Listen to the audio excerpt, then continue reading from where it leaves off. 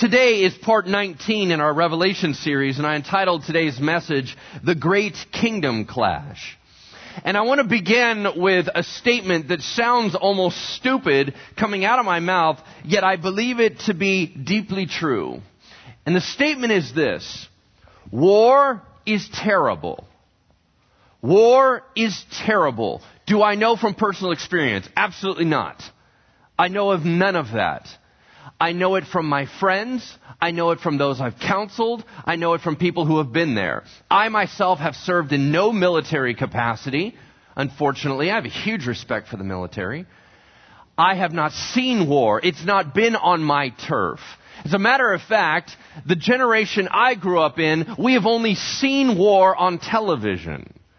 Now, we grew up in a media environment to where they tell us what the war means. We don't actually get to engage with the war.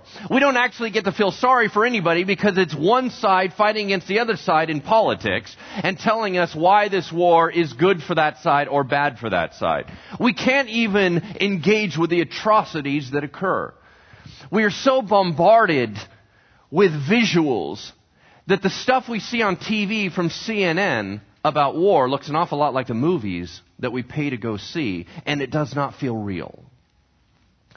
Do I know that war is terrible for personal reasons? I do not. But I've seen the scars.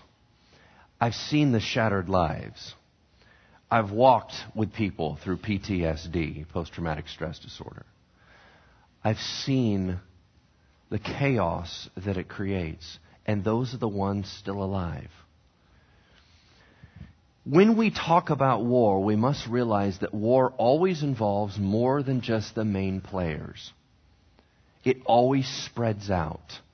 Wouldn't it be wonderful if perhaps in an age where we know that war is necessary, we've seen it in Scripture, it's all over the Old Testament. God is not against war. God just wants to make sure that if there's going to be a war, it better be for a darn good reason, and that God has to make the call, right? Now, if He makes the call, all of a sudden there's war. We've noticed that very few nations have been in more warfare than Israel. As a matter of fact, do you guys remember the story about David and Bathsheba? Everybody kind of remembers the whole affair thing. Do you remember the first line of that story? The first thing it says, as David went out on his balcony, it was springtime when the kings go out to war. They went out to war every season. They were in constant warfare. It was a necessity, but that doesn't make it not terrible. And it would be nice in this broken world if we could merely have good guys fight bad guys and actually only engage with the bad guys. That's not how it works. There is all types of difficulty. There's all types of chaos that spills over into innocent people. It's just a fact of war. The fill in the blank in front of you hits this point home because it's no different in a heavenly battle. It's no different in cosmic warfare. When kingdoms collide, there is collateral damage. When kingdoms collide, there is collateral damage. Good people die. Innocent people die. That is the truth. And it is so the truth with this heavenly war that is going on between God and Satan. We are caught up in a war that is real. We are caught up in a war with casualties. We are caught up in a war where innocent people are being harmed. There is a bad guy. It is not a superpower versus a superpower. It is a rebel against the empire of God. Satan is a created being. We do not have two gods colliding. We have a creator and a created being fighting against him. We must be very clear in our minds. In this portion of Revelation that we are about to study, it will begin to answer for you questions that you've probably always wondered. This time through teaching Revelation, I have found why it's a useful title. There are so many answers found in this book. If you wonder, does God care? If you wonder, why do I feel like everything is coming against me? If you feel like, man, I feel like somebody's after me. If you have all these feelings that something is wrong, that there's something amiss in this world, if you feel like things are ferocious in the air around you, you begin to understand why. You begin to understand why Satan is angry. You begin to find out why God is angry and why this warfare has lasted for so many thousands of years. Well, if you are just joining us, this book of Revelation, though it appears complicated, is rather revealing. What we have seen is that one of Jesus' closest friends received a series of visions when he was in exile for his faith. As these visions come out to us, we've seen three major visions line up. 7 seals broken off a scroll, 7 trumpets blown by angels. We are now in the 7th trumpet. This trumpet will last till the end of time. It will shut down the world as it echoes out. Included in that is a series of 7 bowls of wrath that God will pour out on unbelieving mankind. Now, in this portion we are about to read, we will be introduced to all the main characters that are going to be involved for the rest of our time together. So, having said all of that, would you turn with me to Revelation chapter 11, verse 15. Revelation is the last book in the Bible. Drop it all the way open to the right. You should be there. It's page 872 if you want to be specific. It's Revelation chapter 11, verse 15. We're just going to go through 12:9. So 11:15 through 12:9 today. I had to pick a place to stop, otherwise we'd be here all day. So, let's see what we have. What I'll do is I'll read through the Word of God, and then we'll tear it apart and see what God has for us. All right, here we go.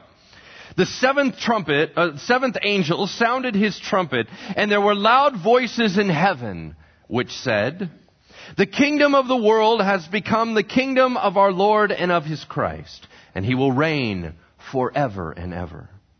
And the 24 elders who were seated on their thrones before God fell on their faces and worshiped God, saying, "We give thanks to you, Lord God Almighty, the one who is and who was, because you have taken your great power and you have begun to reign.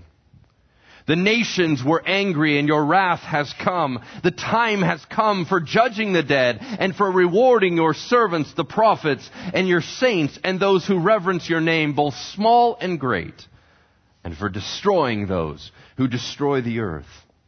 Then God's temple in heaven was opened, and within his temple was seen the ark of his covenant. And there came flashes of lightning, rumblings, peals of thunder, an earthquake, and a great hailstorm.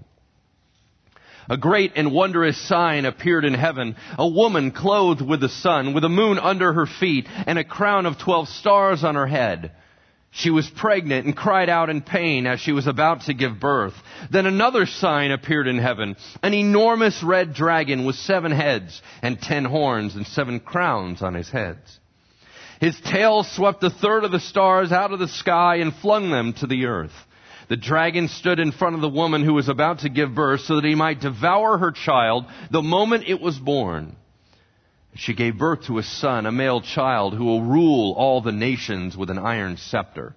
And her child was snatched up to God and to his throne. The woman fled into the desert to a place prepared for her by God, where she might be taken care of for 1,260 days. And there was a war in heaven. Michael and his angels fought against the dragon, and the dragon and his angels fought back. But he was not strong enough, and they lost their place in heaven. The great dragon was hurled down, that ancient serpent called the devil or Satan, who leads the whole world astray. He was hurled to the earth, and his angels with him. Would you pray with me? Heavenly Father, may we understand the battle, the tension. May we understand, Lord, why it is that we feel caught up in something larger than us. May we adhere to you so tightly that, Father, that we are shielded by who you are. Though Satan may rage, Lord, and though Satan and his demons are tougher than we are, greater is he that is in us than he that is in the world.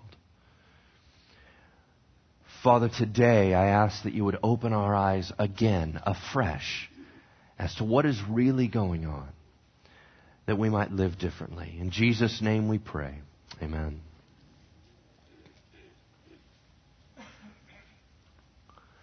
Some of this stuff familiar to you?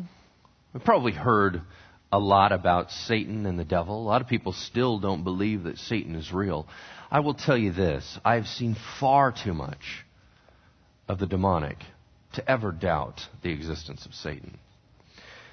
And if you want to see more of that kind of stuff, well, hang around Jesus a lot more because they tend to show up.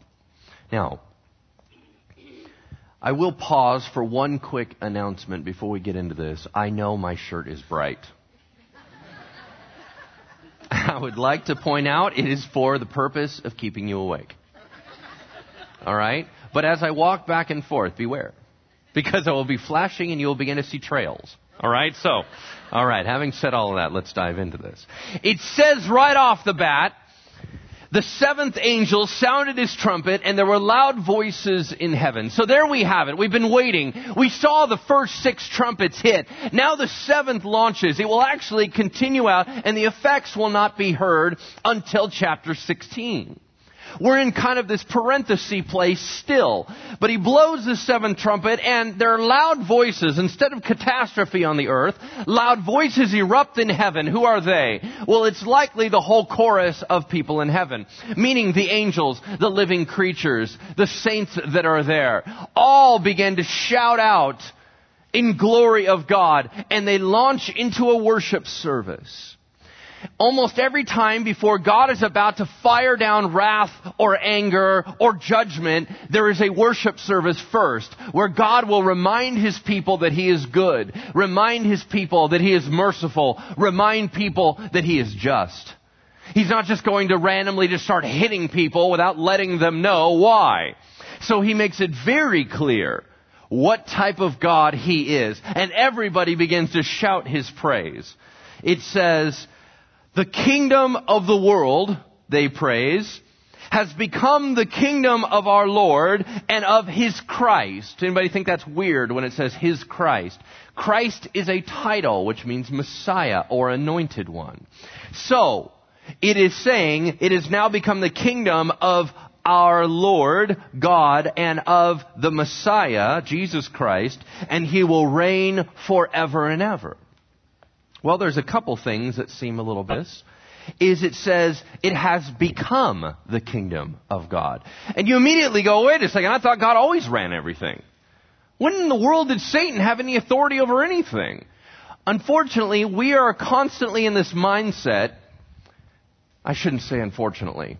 Unfortunately for the context, we're in the mindset where God just runs everything and everything's fine.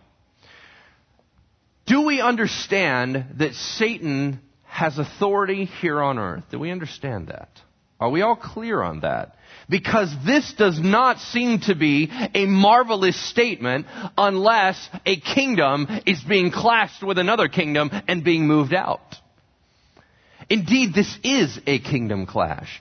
It says that now the kingdom of the world, who was ruled by Satan, has now become the kingdom of our Lord and of His Christ. You go, really?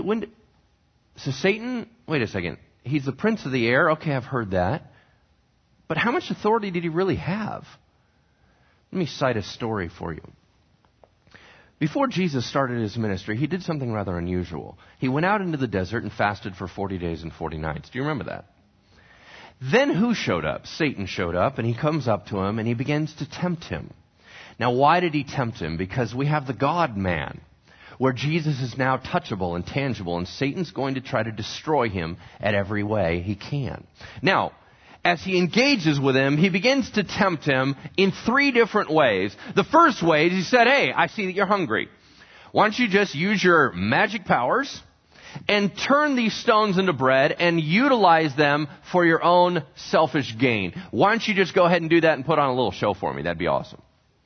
Well, he knows that Jesus is hungry. Jesus at that point said what? He responded with the word of God, and He said, man shall not live by bread alone, but by every word that proceeds out of the mouth of God. Shuts Satan down. That's a hard one. Then Satan comes back and he has Jesus up on a high place and he says, dive off. Come on, just jump off. Dive off, because it's not like the angels aren't going to catch you. Why don't you show me how big and bad you are? I've already seen battle in heaven. I know you're the commander of the army of God, so just display it. Dive off and let your guys catch you. And Jesus said, you're not going to tempt the Lord your God. We're not doing this. And shut him down again. But it's the third temptation that's rather eye-opening. It says that Satan took Jesus to a place where he could see all the kingdoms of the world, which meant anything that was in visible sight in the Middle Eastern world. He said, see all these kingdoms? I'll give all of it to you if you bow down and worship me. Be my right-hand man. We'll run the show. Now, what's so stunning about it is that it wouldn't be a temptation if Satan didn't have anything to offer. Right? So what did he have to offer? Satan had been moving and building kingdoms of his own, raising up people that would follow other gods, be pagan worshipers, diving into the worship of demons. They began to rise up these mighty cities, persecute the people, go astray, do their own thing. Satan's running the whole show. And he said, Jesus, I'll just hand it over to you. We just do a shortcut. I understand that your whole goal here is to basically make sure you do everything right, and eventually your Father's going to glorify you. Why don't we just shortcut it? Do you understand that the majority of sin temptation in our lives is about shortcuts? That's usually where Satan will tempt you.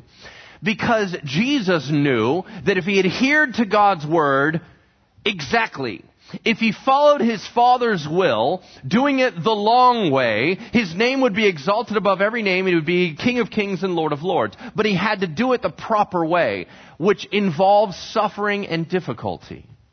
Or he could take Satan's shortcut. Think about the temptations that you've fallen into. You know that there are certain ways that maybe if you ran a business like God, it would take longer to build up a clientele. Or you could jump the gun, cut people off, do what everyone else does, and take Satan's shortcut and get there a lot faster. That's a temptation. You think of sexual sin. The idea is I could build a proper relationship, design it all the way through, do it the way that God desires me to do it, and have a fulfilling, healthy relationship that doesn't damage everyone around it, but Satan offers you a shortcut.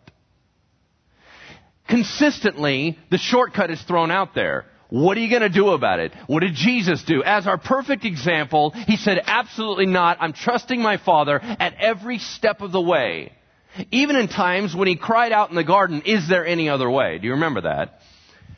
Yet he was true to the obedience of God, and ultimately he got what Satan offered him to a far greater degree. He took over the world. You are watching his kingdom now here in Revelation, where Jesus advances and begins to force his will upon the world. Before he allowed a lot of stuff to stir. Now you see here where he's engaging, taking his power and might and pushing against the enemy's camp and shoving him back. That creates tension. That creates a spillage. That creates viciousness and collateral damage on the saints and the non-believing alike. It says this. And the 24 elders, once this statement was made, you remember these guys. It's possible they represent the church worldwide, time-wide, in the 12 apostles and the 12 tribes of Israel representatives. The 24 elders that sit in thrones around the throne room of God, it says, the 24 elders who were seated on their thrones before God fell on their faces and worshiped God. And they fell on their faces. Let's take a time out here to hit something very practical. I get a lot of questions that are fired into my email bin.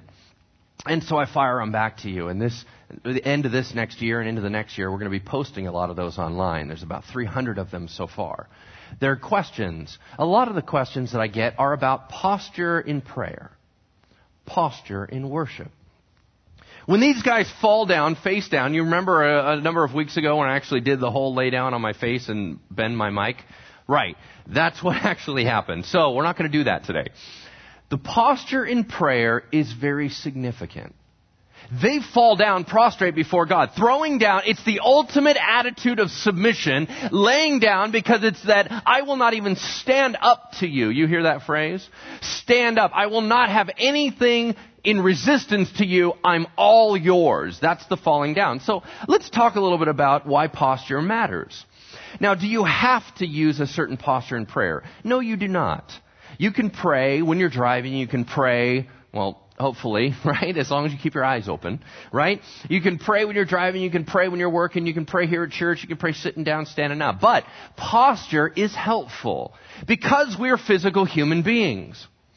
Physical human beings mean that what you do with your body affects your mind. For example, there's a lot of studies about if you smile, it has a tendency to lift your spirit over time. If you frown, it has a tendency to draw you down. There's all kinds of weird connections that we have in our body. Posture is no different for prayer.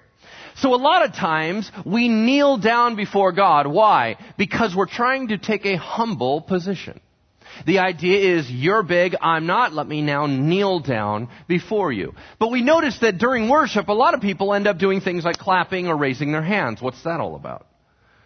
Well, once again, it's a posture. Like for me, sometimes when I do it, I'm really into worship. Sometimes I'm doing it because I'm crying out to God and trying to get in a groove. All right? I'm trying to get in a groove with the Lord. So why would we raise our hands? Well, there's a bunch of different reasons, and it's different for every individual. For example, the technical way that originally started was when you raise your hands up to God, it was this idea of surrender. You know, when someone sticks a gun in your face, you raise your hands. I surrender, right? That's the idea. I have nothing. I'm not going to grab anything. I don't have any weapons. I'm out. It's a surrender symbol, but it became much more. For example, you'll see people who raise their hands like this, and then you'll see people who raise their hands with their palms up. What does that mean? It's the idea of lifting something up to heaven and giving an offering. There's another thing. Last night as I finished the message, a gentleman met me out in the lobby and he said, do you know why I raise my hands in worship? He said, because whenever my little boy falls down and skins his knee, he always raises his hands to be picked up.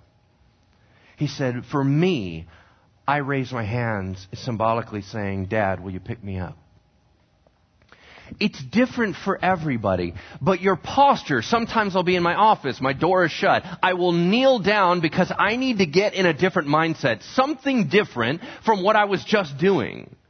And I will kneel down on my chair, or I'll kneel down on the floor with my forehead to the ground. It is a posture thing. Now, does this mean if you have your arms up, does that mean that you're more spiritual than somebody else? No, it doesn't. It's what you feel comfortable with. I have noticed that when people are more demonstrative in their worship, I get all excited being in a worship service with them. I happen to be a demonstrative guy. So when I see you raise your hands and I'm standing in the back or whatever, I almost ricochet off you and I start getting into it. Right? Because now you're getting into it. It's creating an atmosphere. Now I'm getting into it. And it makes it a lot easier for me. So I actually love it when I get to see hands raised. Some of you are not that personality. You're not from that background. And so for some of you, this is about as far as you're ever going to go. All right? You got a little bit of this one going on, which means if people look across the crowd, they ain't going to see that. Right? God sees it. This is in my heart. This is all you got right now. All right? This is way high for me. So I'm going to go ahead and go this one. All right? Now, there's a couple hybrids that you can do. Right? This one right here. This is a later one, right? A lot of people do this one. This is the I'm carrying something with my other hand one. Or, because you got your Bible in that hand. Or, I'm a little tired today, so I'm going to go ahead and just raise up one. No, it's not. It's actually this idea of almost like pointing up to the sky. And this idea of, yes, right there, that is God. He is amazing. And it's this shouting and proclaiming with one hand. So do you understand? Everybody is doing it for a different reason. And it's good. If you need it and it's useful, utilize it. If you don't, it's all right. It's not the end of the world. You can do however you want to do that. Just engage your heart with Jesus. All right? We good on that one? That had nothing to do with the lesson. Let's move on. All right. Woo! We've done 2 verses. Here we go. They fell on their faces and worshiped God, saying, we give thanks to you, Lord God Almighty, the one who is and who was. What's missing? And who is to come. Of course, you don't say that if he's there. Okay? So the whole point is that he came, and so you don't say who is to come because he has arrived. So you cut that one out. Because you have taken your great power and you have begun to reign. You are now forcing your rule upon the world. The nations were angry and your wrath has come. All right, what are the nations angry about? What does that mean? It means the world's sick and tired of God. That's what it means. You go, why? Because God is irritating it to them. Why? Because they selfishly want their own way and God's not going along with their plan. So there's an irritant. Remember what we just read last week. These two witnesses are coming down talking about sin and judgment. They're shutting down the sky from rain. They're causing famines. God is rocking the world. They're so sick and tired of any talk about God. Get the Jews out of here. Get the Christians out of here. I'm sick of hearing about it. You live your life. I'll live my life and leave me alone. Well, when God starts pushing into their world, that's really going to irritate them. The nations rage against God. And God's wrath comes down. He reminds them who is king. No, I am coming. You have been destroying. You have been harming. I will then bring my wrath down upon the world. What's interesting is the word wrath, there's two words in Greek for anger. Thumos and orge. Thumos means a rage of passion. That is actually used of God in Revelation, but only 4 times. But it's interesting, God does have emotion to him. 7 times, however, is the word orge, which is used here, which is a settled rage, which is, I'm angry about what is occurring here. I'm not ticked off to where you've got my goat, or I'm now responding to what you just said. There is a settledness that this is not going to happen anymore. All right? Now, God is both of those. The time has come, they said, for judging the dead. What does that mean? It says, and for rewarding your servants, the prophets, and your saints, and those who reverence your name, both small and great, and for destroying those who destroy the earth. Now, immediately when we see that, we think immediately environmentalism. You're destroying the earth. Okay, that may be partly implied here. However, the actual Greek phraseology means killing those on the earth. So it's actually talking about people. Although I think that stewardship is a crucial part of this, right? I'm not going to take that away. What is the point? I see a suggestion right here, again, because it's all over the Bible, that there are 2 judgments. There's a judgment for the believing and the unbelieving. Did you see that? There's a judgment for destroying those who destroy the earth. That is the unbelieving. There will be a judgment where God will hold people accountable for their sin. The only people that will be held accountable for their sin are those that have not fused with Christ. Yeah? That's why we are saved. We fused with Christ, created a new corporation where all His righteousness extends over us. We are cleansed by His blood and pure. Those that do not have that covering will have to answer for their sin, and the wages of sin is death. But the believer will not have that judgment. This is very false, this idea about how we're going to have our life played in front of us, and we're going to have to, all the sin we do is going to be exposed to everybody. That's garbage. It's not true. Jesus died for that. The reward judgment is what awaits believers. The idea of talking about their faith and their works and saying, hey, well done, kids. You did excellent here. You know what? This is a huge missed opportunity, but I'll tell you right over here, this was excellent. And you have a Father congratulating you and saying, well done. That judgment is awaiting for believers, not the judgment over their sin. That has been paid, and that is gone as far as the east is from the west, the Bible says. All right? We got that? Now, it says, then God's temple, which is the one in heaven, God's temple in heaven was opened. And the temple always signifies His presence, right? And within His temple was seen what? The Ark of the Covenant. Everybody remember that? Raiders of the Lost Ark, that gold box, yeah? The gold box, it was acacia wood overlaid with gold. There are 3 things in it. What are those 3 things? The 10 Commandments, that stands for the law of God. A copy of the 10 Commandments is in the Ark of the Covenant. There's also a jar of manna, and there is the staff of Aaron that was budded that shows that he was a priest. So we have the idea of law in the box and Jesus and God's presence on the top of the box. So we have justice and mercy together. The top of the covenant, box of the covenant was what? Called the mercy seat. We now have mercy and justice being shown in the end for God saying, when I judge rightly. For I am a God that is just and merciful. What then did they see? It says, and there came flashes of lightning, rumblings, peals of thunder, an earthquake, and a great hailstorm. Very similar to Mount Sinai, very similar to Jesus dying on the cross. All right? We have God's wrath beginning to break out. Then signs start coming out. As a matter of fact, from here on out, there will be 7 signs that hit in Revelation. We're going to see 2 of them right now.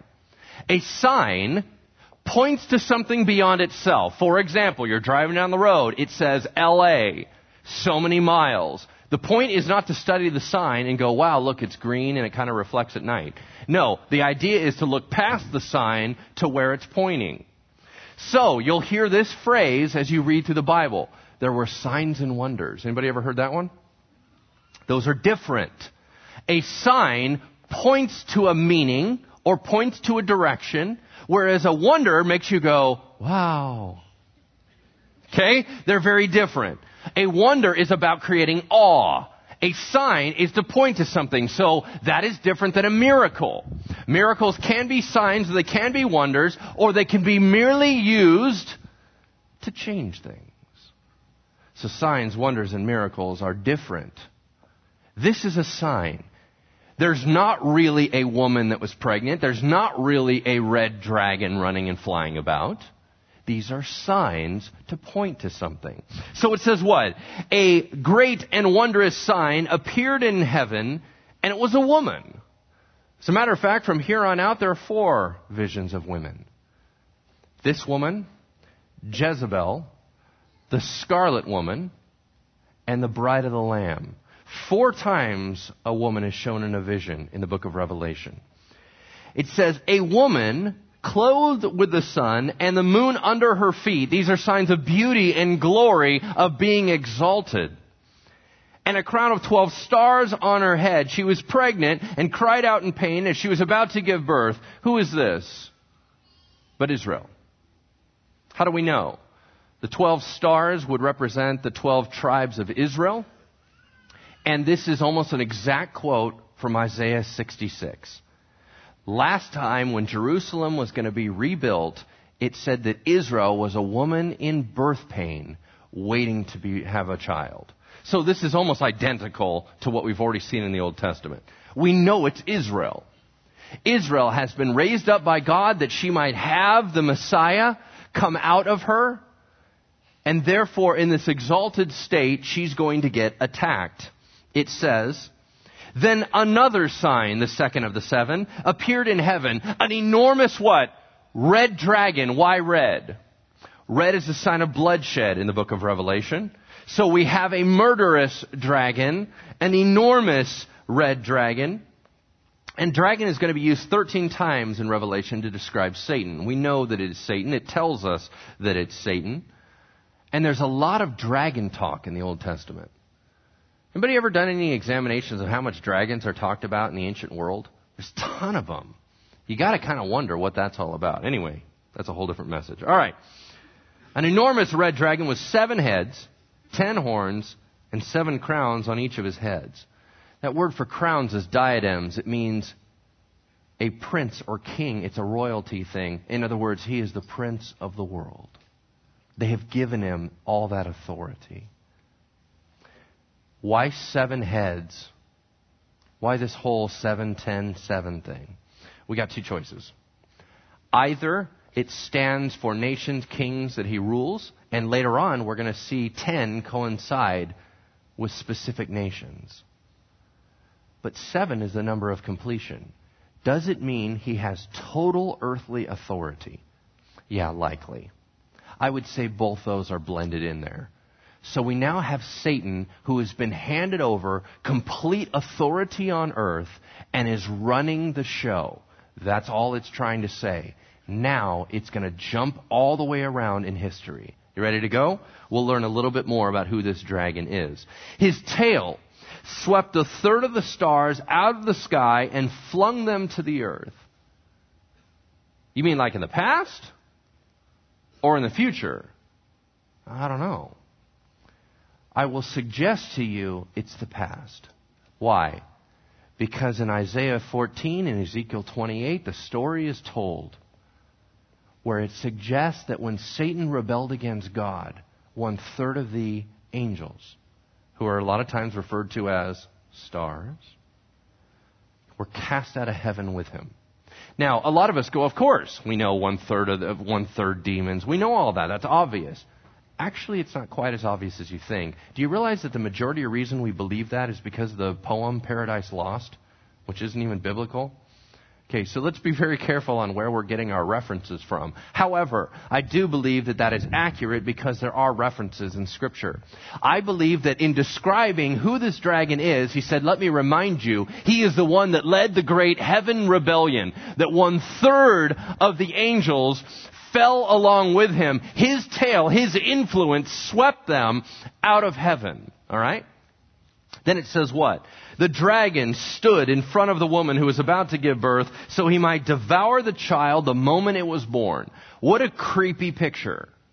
You now have this image of heaven. A woman is about to give birth. She's in pain. And instead of a doctor waiting there, there's an enormous dragon waiting to devour the child the minute it comes out. Just a horrific image. Yeah?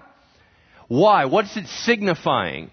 Satan, once the God-man, once the second person of the Trinity, Jesus Christ, emerges on earth, he's now attackable. So he is waiting. Did Satan try to take Jesus out at the moment of his birth? Absolutely. We know that story from the Christmas story, right? Which is what? After Jesus was born, what did Herod say? Kill all the Hebrew baby boys. Do you remember that? And they were slaughtered in mass. There was so much bloodshed when Jesus was born because he was trying to devour and destroy the Christ child. Not only that, but all along the way. Then they try to attack him, they run to Egypt, and then all of a sudden Judas betrays him, and Satan thought he got him on the cross. He finally got to take out the God-man. But that ended up being what? His ultimate failure.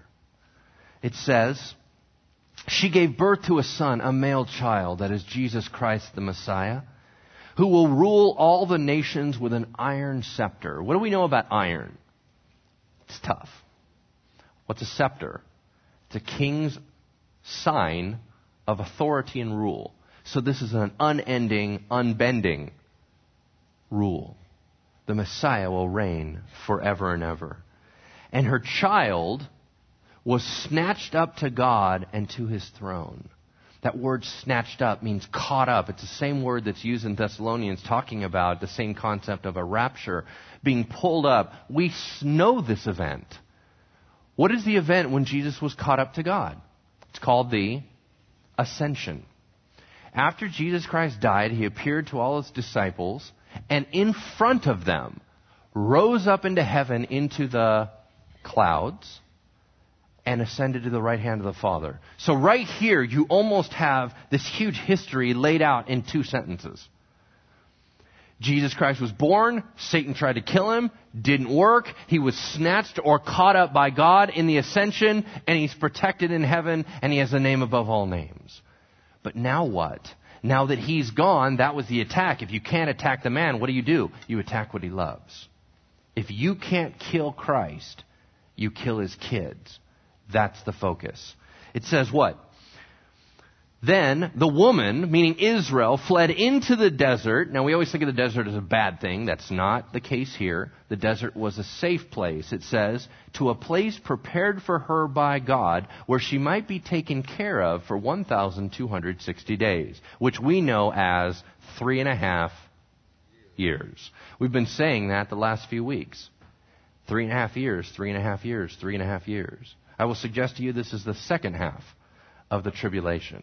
Tribulation is 7 years. This is the back 3.5 years. The remnant of Israel will be shielded and protected by God when they have to flee. Why do they have to flee the temple area? because the Antichrist will step in and shut it down. All right? Now it says in verse 7, and there was a war in heaven. Future or past?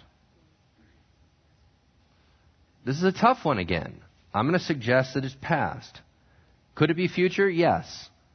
Do you remember when Jesus was talking with his disciples? They came back from going out 2 by 2, and they came back and they said, Lord, the demons cast out in your name. We can cast demons out. Isn't that awesome? He said, I saw Satan fall like lightning. Was he talking about when they were preaching? Or was he talking about I was there in the day when Satan was thrown out of heaven? Is it talking about as the church does God's will, as we advance His kingdom, we are thrusting Satan out of his rightful place? Is that what it's referring to?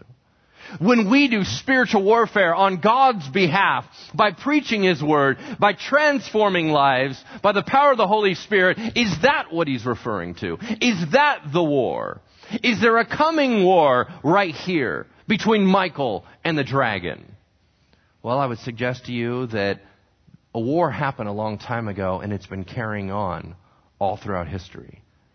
It will come to a culmination, but there's going to be ebb and flow of this war. But I believe he's referring to when it first collided, which it says what? Michael, who we know to be what? An archangel. He's the defender of Israel, he said in Scripture. Michael and his angels fought against the dragon, and the dragon and his angels fought back. But he was not strong enough, and they lost their place in heaven. When did Satan have a place in heaven? And you go, oh, that's way back at the beginning. You know, right? He was Lucifer, the morning star. He was God's right-hand man. But then when he got kicked out, there was no more heaven for him. You sure? You ever read the book of Job? You ever read the book of Zechariah? As a matter of fact, Satan has had a lot of access to heaven. Why? Right there at the beginning of Job, God calls his angels in. All right, everybody, huddle up, right? They all come up. Who shows up? Satan. Hi, just checking in. There's no animosity. There's no, what are you doing here? You can't be in my presence. None of that. There's just a calm dialogue. Hey, what have you been doing? Well, I've been roaming around on the earth. You know how it is. I've been kicked out. And I'm hanging out on the earth. Have you considered my servant Job? Yep, actually have. And you know what? We can take that guy down. I kid you not. No, he's actually my man. No, he's not. All you got to do is do this. Well, try it. Wham, wham, wham, beats up on Job. No movement. Well, you're protecting him too much. Let me do this. All right, have at it. Wham, wham, wham, wham. Nails him again. Still strong. You're going, why are they having a dialogue in heaven? Why is Satan able to come and go as he pleases? Why is he up there? All of a sudden you come to the book of Zechariah, and he's accusing the high priest Joshua. He's up in heaven right before God going, this guy doesn't deserve it. And you all of a sudden get this sense that Satan is this accusing prosecutor who stands up and is allowed in God's courtroom, and all he does is accuse and blaspheme the children of God. That he's constantly reminding God they don't deserve to get to heaven. Look at what they were doing. Look at their secret life. This is garbage. Look at all that sin that they're involved in. What? Oh, they're a minister? They're really the ones that can cut this? No way. I can't even believe you died for these people. Look at this. Look at what they've done to you right now. Oh, look, they're worshiping this time. They're doing this time. Obviously, they don't love you. That is what devil means. It means the accuser. Now, we'd be in trouble because most of everything that he says is what? Right. But we have a defense attorney. And he's better than the prosecuting attorney. And his name is Jesus. And every accusation that comes against a child of God, Jesus has an answer. Yep, you were right, except I died for that. They're clean. What about this? Died for it. What about that? Died for it. What do you got? Nothing. That's my kid. They're fine. You already took your hit. I took it for them. My Father raged out all of his wrath on me. You have nothing on my children. Leave them alone. That is the heavenly view of what's going on. Now, it says they lost their place in heaven. Will there be a time when he's completely restricted? Or was there a time? Did it happen at the cross? Will it happen in the future? All we know is that once he is removed completely out of heaven, he intensifies his attack. The great dragon was hurled down. That ancient serpent, what does that remind us of? But the Garden of Eden. Called the devil, which means accuser. Or Satan, which means adversary. Who leads the whole world astray, so he is also a deceiver. He was hurled to earth and his angels with him. Now, what do we take away from this?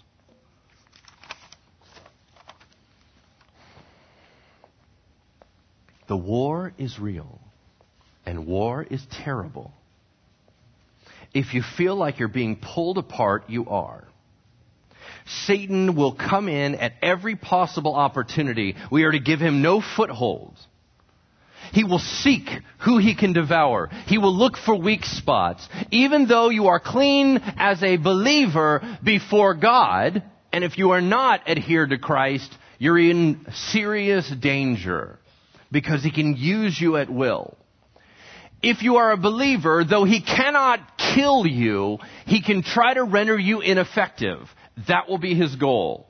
He will try to discourage you, destroy your spirit, be able to level you so you do not do anything for the kingdom of God. You are under attack at all times. But all he has to do, in my opinion, is send a demon in, suggest a little bit of stuff, then back off for 10 years while you and I stew on it.